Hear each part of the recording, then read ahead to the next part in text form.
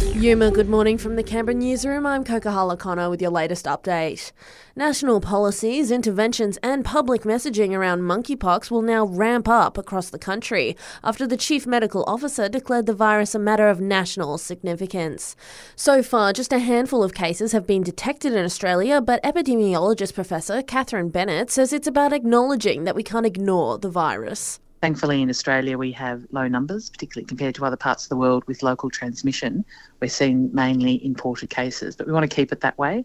And the declaration allows them to put policies in place, particularly interventions around public messaging and so on, that will help keep this very contained. ACT Independent Senator David Pocock has had his request to bring an Auslan interpreter into the Senate knocked back. Pocock is due to give his maiden speech next week and had requested an interpreter to be on the floor with him. However, the idea has been rejected by the government and the opposition over concerns about the precedent it would set. The Treasurer believes wages growth is on the way, but it won't happen overnight.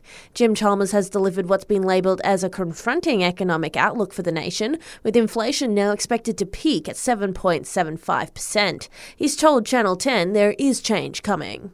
Sometime in 23-24, according to the Treasury forecast, we'll get that real wages growth, which has been absent for too long. And the way that we do that, part of it's about moderating inflation, but also it's about having a policy to get wages moving again, training people for higher wage opportunities. The local domestic violence crisis is thrilled. 10 days paid domestic violence leave has been introduced by the government for all workers, including casuals. CEO Sue Wiebeck says it'll ease the financial burden for those leaving a difficult situation. The financial impost for people seeking safety and support in response to domestic and family violence is incredible. That can be as simple as needing to take a day or at times 2 or 3 in a row in order to get a family violence order through the courts.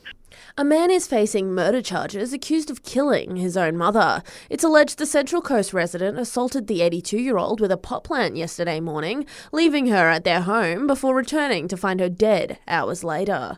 Police say she was found with head injuries. Her 56-year-old son is due in court today. The latest crime stats from the ABS paint a grim picture for the ACT. There were 341 reported sexual assaults last year, up 52 from the year before. This was the highest number of victims recorded for the offence in the territory since the data began being recorded 29 years ago. Car thefts increased by 154, while robbery victims rose by 19, with over half being armed robberies. After 37 years and nearly 9,000 episodes, Australia has bid farewell to Neighbours. Stars including Margot Robbie, Kylie Minogue and Delta Goodrem all making appearances as the curtains came to a close on Ramsay Street last night.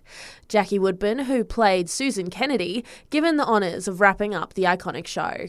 Everyone deserves a place in the history of Ramsay Street, even those who watched us from afar. And that's the latest in news. I'll have an update for you right here later this morning.